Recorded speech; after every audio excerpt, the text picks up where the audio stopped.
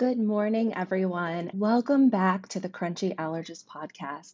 My name is Dr. Kara Wada, and I am so excited to share with you a version of the presentation I was so honored to give at the third annual Physician Coaching Summit this past week.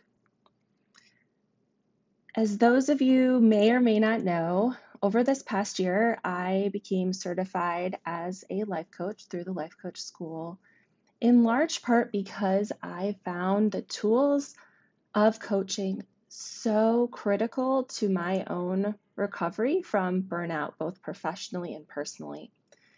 Seeing a group of physician coaches come together and see how they are applying these neuroscience-based tools in changing the world was incredibly inspiring. I'm excited to continue to see how we all evolve, grow, and change over the next year to see where we are at the fourth annual summit next year. I was honored to share my presentation, Bringing Visibility to Invisible Illness, Medical Gaslighting Through Coaching. I am going to adjust it just a little bit because I know all of you that are listening are not all physicians, but I would like for you to consider stepping into a physician's shoes for a little bit. And for those of you that are healthcare professionals, part of this presentation will also have you stepping into the role of patient if you aren't already. As anyone who works in academic medicine knows, you are required to start out your presentations with a disclosure slide. This allows folks to understand where your biases may be, and in particular in academics and research, ensuring that we are accounting for biases as it comes to money. This is in part the Sunshine Act. So if you're not aware, you can actually look up your physicians online in a database to see if they really are the stooges of Big Pharma or not. So checking my own biases, I am a white, cis, heterosexual, married mom of 3. My children are ages 10 months, 4, and 7. I am a proud elder millennial, and I should add, a huge fan of Hanson. Hope you don't hold that against me. I come from a very squarely middle-class Midwestern background from the not Chicago part of Illinois. So I lovingly refer to our state, which is essentially 2 states culturally. I am privileged enough to have good health insurance. I'm highly educated. I'm a physician. I have training and I'm boarded in internal medicine and pediatrics and allergy, immunology, and lifestyle medicine. I also have done advanced training in medical education and obtained my life coach certification through the Life Coach School this past spring. I was a physician before I was a patient. I was diagnosed with systemic Sjogren's in 2019, but really in hindsight and with a lot of thought and contemplation, I really was probably experiencing symptoms as early as 2005, 2006, back in college and medical school. But as a driven young woman with my eye always on the prize, going to medical school, to becoming a physician, to getting married, to having kids, I had my blinders on and I really had never learned or been encouraged to listen to my body. It was in May of 2019. You can see me here holding my then infant daughter, Josephine, that I was diagnosed with Sjogren's, and Josie was diagnosed with an egg allergy after she had anaphylaxis to some scrambled eggs one Saturday morning. It was at this point that everything in my life seemed to come to a screeching halt. I really had this realization that we had been living life at full speed ahead. That was to the detriment of our health, of my own and my family's health. I think for so long I had this misperception and this false belief that my education, especially being highly educated in the immune system, that was somehow protective from these catastrophic diagnoses that now we were subject to and labeled with. So, like any good type A human, I doubled down and tried to do all the things perfectly. My diet, my exercise, really getting those huge outputs on my Peloton, getting the superfood supplement, to have the green smoothies to nourish my body. And I ended up with acute liver failure, which ended up being attributed to that said superfood supplement. So again, doubling down, thinking that doing everything perfect is going to make everything right. I embarked on the deep dive into the wellness and support groups and everything. I learned a whole lot along the way, and then decided it was my mission to use all of this to share my story with the world. So one of the things that I have loved the absolute most about being a physician are my relationships with patients. The physician-patient relationship is complex and it has evolved, but I think when we think about that ideal relationship between someone who is suffering and someone who is called to heal, we tend to have a similar idea of what that ideal should look like. It should encompass a shared belief system in regards to how we view health, in some ways, to be effective. It needs to encompass compassion, being present in that moment with that other human being and having mutual respect for one another. It needs to be a trusting and confidential relationship with honesty and integrity. It needs to be affordable. There needs to be that je ne sais quoi, that personal chemistry between these two human beings to really be that spark and that ideal relationship between suffering and healer. There needs to be an element of confidence, but with humility, that you can help that person heal, but also understand your limits. I think we could all agree, though, that the physician-patient relationship has not really ever looked this ideal for most people on the planet. We think back even hundreds of years, we've seen the evolution of numerous social movements. Those have impacted our relationships in the exam room as well. We think about marginalized groups, including our African American communities, female identifying communities, our LGBTQ plus communities. All of these marginalized communities have seen evolution of their freedoms, rights, and empowerment over the last several hundred years. We are seeing this parallel in how we show up in the exam room as patients. From a time when Henrietta Lacks went to see her physicians for some symptoms she was experiencing, she went on to be diagnosed with cervical cancer, and her cells were taken from her body without consent and continue to be used without any compensation by researchers across the globe. To the evolution of the Patient's Bill of Rights, and now what we're seeing in patient empowerment. We also have seen an evolution of the role and perception of physicians, going from this godlike stature to maybe being viewed more as a superhero, I would preface that really we need to be seen as the human beings that we are.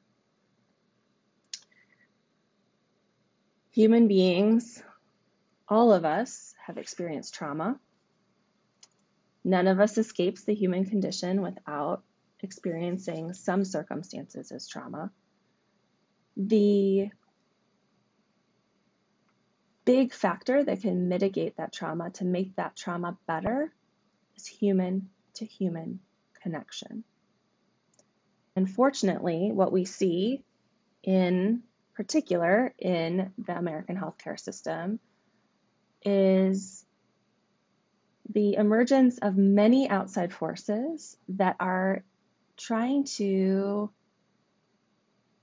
interrupt and interject into that physician-patient relationship.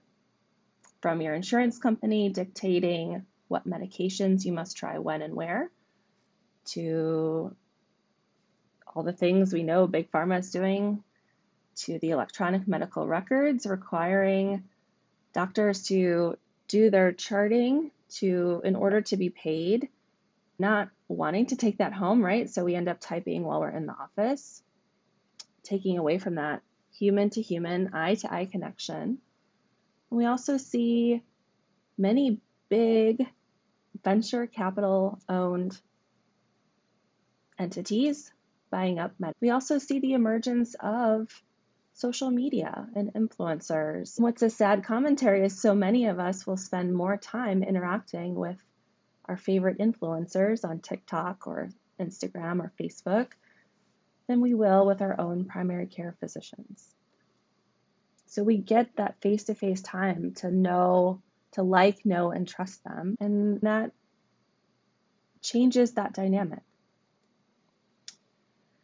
So I want everyone listening, whether you're a patient or a physician or a nurse or whomever, to take a walk in one of my patient's shoes. Of course, Jenny is not really Jenny, and this is actually just an amalgam of many patients that I've seen. But Jenny is a 28-year-old female, and for 7 years, she's had a history of recurrent sinus and ear infections. It's just now that she's being found to have a low immunoglobulin or IgG level. So for those who are not in the healthcare professions, this would, to me, mean that Jenny has an immune deficiency. There's a reason why she has had these recurrent sinus and ear infections. And I would like you just to take a minute to imagine Jenny's experiences up to this point. The interactions Jenny has had with her family and friends. You're sick again? Why are you canceling on us?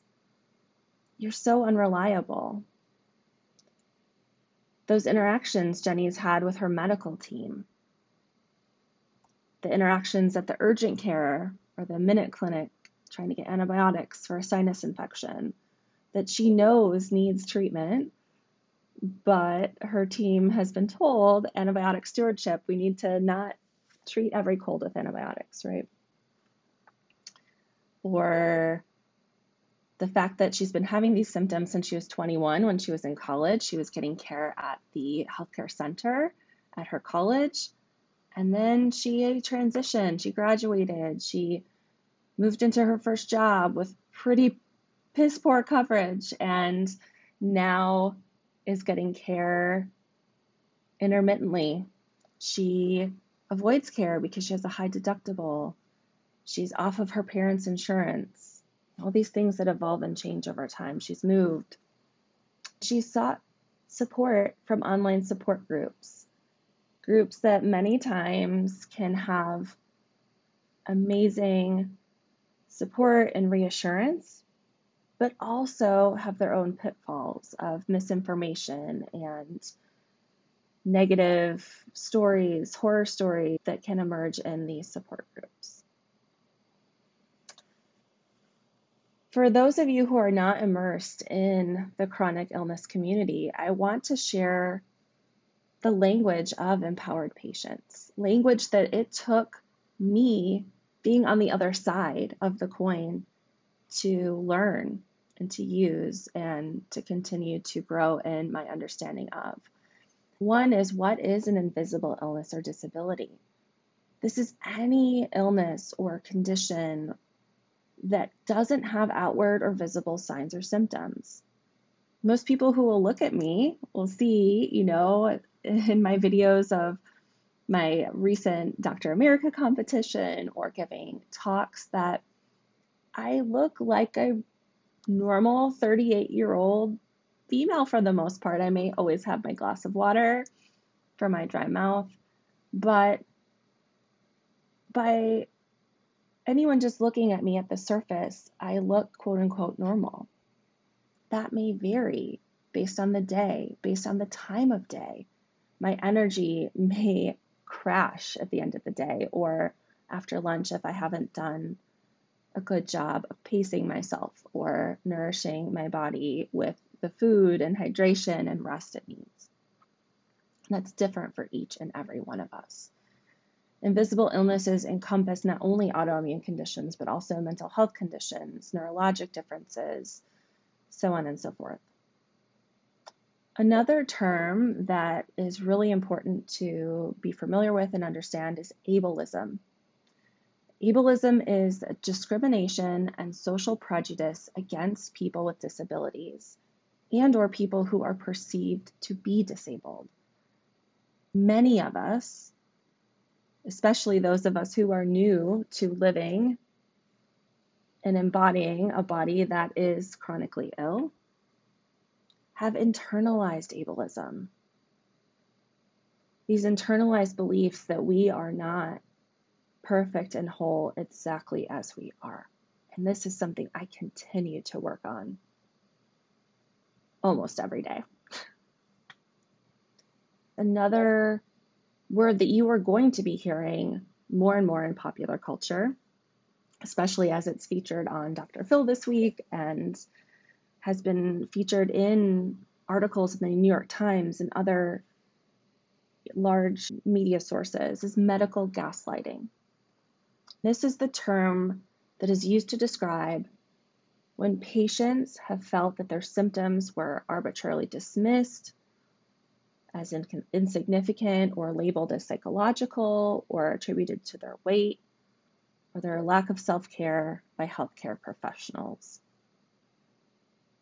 It's not being seen, heard, or believed in that setting between healer and someone who is suffering.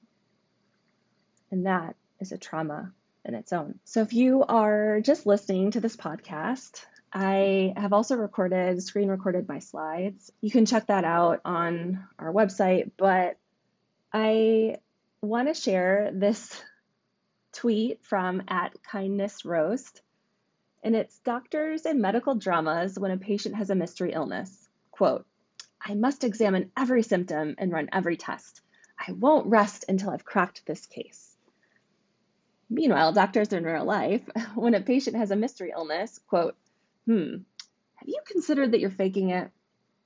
And sadly, this happens all too often. We all know, if you are of my age or around my age, watching House or Grey's Anatomy, not only is it totally unbelievable in that an internist is never going to be doing surgery, but there are endless resources for these imaginary physicians to stay curious and continue to dig and not to rest until an answer is found. But this, unfortunately, rarely seems to happen in real life. Your labs are normal, but you don't feel normal. So the question comes in is, where does coaching come in? How can we use coaching to be a solution to medical gaslighting? And I see that both sides of this relationship. Coaching can be integral as a chronic illness patient in helping us understand the stories we tell ourselves about our illness. Coaching can be critical in empowering us to say what we need to say and communicate our needs to our loved ones, to our healthcare professionals, and to ourselves. It can empower us to set boundaries with our friends and family and our healthcare professionals. I think what's been most critical in my health and healing is using coaching to develop self-compassion and realizing that self-care is far from selfish. It is required to help us grapple with our internalized ableism. And sometimes we do need the addition of things like therapy to deal with some of the adverse childhood events or trauma we've dealt with. But coaching has kind of this forward focus that can help supplement understanding and dealing with the past that is accomplished more often in therapy. I think the other aspect to coaching that I've seen be so powerful, both personally and with my coaching clients, is learning to deal with the time and energy scarcity we feel in the setting of chronic pain and fatigue that we deal with. Chronic pain and fatigue are the circumstances we're dealt with. How can we use our thoughts, our feelings, our actions to get the results we want in spite of those circumstances? Now, if you are listening and you are a chronic illness patient, I want you to take a walk in your physician's shoes. Recent stat came out that 62% of physicians are burnt out. This is just physicians. Certainly our nurses, our medical assistants, everyone in healthcare is stretched beyond their tensile strength. What we know about burnout is that it puts us in this place where we are unable to be our empathetic selves. We have compassion fatigue. We're unable to tap into that caring that brought us to medicine. We have trouble with depersonalizing just to deal with the stress and the trauma. We become cynical, and this can lead to increased medical mistakes, increased mistakes in how we think. Our brains, when they are under this stress and in this trauma, default to the fast mode of thinking. It's a way to conserve energy. It's a survival mechanism. And that changes how we think. It makes it harder for us to work well as a team. And as healthcare professionals, our health suffers along with this. And after 3 years of a pandemic, a increase in distrust in the medical system, many times for very valid reasons, being ignored, not having our symptoms validated, but it's really put a strain on these interactions. We already talked about all of those outside forces too, right? We're not able to have control in our medical decision making without third parties having their say. We aren't able to set the amount of time we need to have with our patients, to have those meaningful relationships, let alone actually check all the boxes we're expected to check during particular visits. We aren't practicing the kind of medicine we signed up for when we devoted a minimum of 7 years of our lives between medical school and our residency training and the hundreds of thousands of dollars we went into debt for. Sacrificing for most of us our 20s, delaying having babies, delaying our own needs, whether it's going to the bathroom or feeding ourselves or not sleeping for 30 hours in a row. And I don't say that to say, woe is me, pity me, but I think it's important to understand both sides of this relationship to really make a difference in medical gaslighting and to understand how we can affect change systematically. So coaching for physicians is an evidence-based tool that we have very good data and increased amounts of data telling us that this is a way that we can improve burnout. We can learn to set boundaries with our staff, with our administrators, with our patients too, and I'll talk about how that can look. To step into our own power in these larger systems and to ask for what we want, which for most of us is more honored experience of what we expected when we submitted those applications to medical school. And we need ways to deal with the trauma that we experience when we are dealing with human beings and lives. The trauma we experience firsthand and seeing the suffering of our patients, but also vicariously through them as well. Those are equal in their magnitude that they affect us. So, for those who are practicing, I have some tips and tools that I love to share.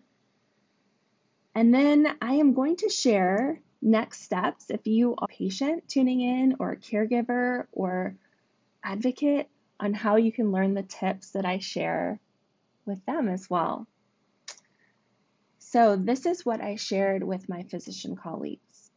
We need to actively listen. We can never fully walk in another human's shoes, but we can hold space and we can let them know that they've been heard, even if, and especially if, we can't explain their circumstances fully. Human connection is one of the solutions or mitigating factors to trauma. Validation is huge. This is why chronic illness patients search high and low and go to so many of us docs for a diagnosis, because validation, being seen, heard, and believed is a path forward. The human brain hates uncertainty, and not having a name is being perpetually stuck in that state of uncertainty. We also can set boundaries, and by setting boundaries, I think this really focuses on just being clear about expectations. So many times what you will hear from other chronic illness patients or even from doctors on both sides of the conversation relate back to not having the same understanding of what this interaction will look like. I recommend letting patients know the length of their appointment so that they have an idea of about how much time they may have with their doc. As a physician, are you able or willing to block additional time if you have someone who may need it? If so, how can this happen? How is communication going to look between visits? How are you going to communicate about test results? Does this require a visit? Is this a portal message? Is this a call with the nurse? How does that look? And what should you expect? Because having those ground rules or having those boundaries is a way to help us feel more safe. And being true to our word is a way to be not only trauma informed, but a trauma responsive system. We also need to be willing to rethink. Psychologist Adam Grant has a whole book on this, and it's a great book. It's called Think Again. But he really advocates for us to stay humble, to maintain a healthy sense of skepticism, and approach the world with curiosity. When we lean into curiosity, we are fully using what is human about our brains, and we are acknowledging that despite the fact that we know more now than we ever have known about the human body and physiology, that our work is not done. we continue to discover. And to think that we have it all figured out is being pretty prideful and a whole lot of hubris. It's also important to remember that it's okay to not have all the answers. We can recommend other sources like valid websites. We can be open-minded and sympathetic. We can share our biases. I share with patients all the time that I am a little bit biased against supplements given my issues with them causing me to have a liver biopsy, right? I still use some, but I have a very healthy respect for them. That informs my recommendations because I can't separate how I see the world without being informed by those experiences. We need to be open about the alternatives that our patients have, inform them of those alternatives. I think it's important to remember that we can always work towards progress and try our best to avoid the pitfalls of working towards perfection. Dr. Phil this week is doing an entire episode on medical gaslighting. This is an incredible opportunity for so many more people to learn this language, to hear the stories of those who have suffered. Now, in full honesty, is this the perfect exact forum that I would choose in a perfect world to share this message? Maybe not. The Dr. Phil show has had its controversy, right? But it is progress over perfection. I have been incredibly honored to share this platform of bringing visibility to invisible illnesses through the Dr. America pageant. And although I did not win the crown this year, I was first runner-up, which I'm super excited and proud of, and so excited for Dr. Haley Rain as Dr. America, and she'll be on the podcast soon. But it is progress over perfection. A couple weeks ago, as you may or may not know, I had the honor of gracing the TEDx stage in DeSoto, Texas. There, I was able to share my 3 strategies for a successful medical appointment. And so in the coming weeks, I will be sharing those on another episode of the podcast, but I also would love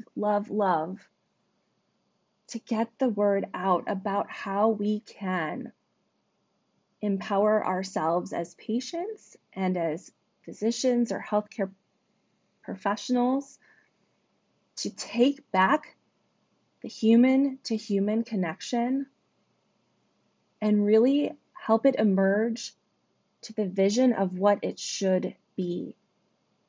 The ideal of a trusting, sacred relationship between someone who is suffering and someone who is called to ease that suffering. So if you are excited about that mission, as excited about that mission as I am, I would love to have your help and support when my TEDx talk or TED Talk goes live on the main TED website. So the main TED website and YouTube channel is where all of the edited, refined TEDx videos are housed. And this is an enormous opportunity for me to share this message on a global scale. But we need more eyes and ears and voices to share this vision with the world. So I am gathering the team to help get this message out. And I am excited to be able to reward everyone who participates with both some monetary prizes from me, and also we'll be doing some coaching sessions as well. All you have to do is hop over to the new drcarawada.com website. Crunchyallergist.com still works too. It routes you back over to there. And sign up to be part of our TED Talk launch team. We will be sending out emails as soon as we hear the word that it's going to go live. And we will ask for your support in posting and sharing and texting and tweeting. We'll have some sample wording, so it will be super easy peasy. And I will thank you so, so much for your help and support. The other way you can get this word out is to share this episode, to hop over to Apple Podcasts, to leave us a 5-star review, and to share this episode with 5 of your colleagues or friends so that we can share this message with the world, that the patient and physician, that healer and suffering, that human-to-human connection can heal in part the trauma we have all been experiencing, and try to be the change that we so desperately need in this world. I thank you so much for tuning in. I look forward to talking to you again next week, and I look forward to hearing your feedback about this episode. Thank you so much for your time, your energy, and your spirit, and talk soon.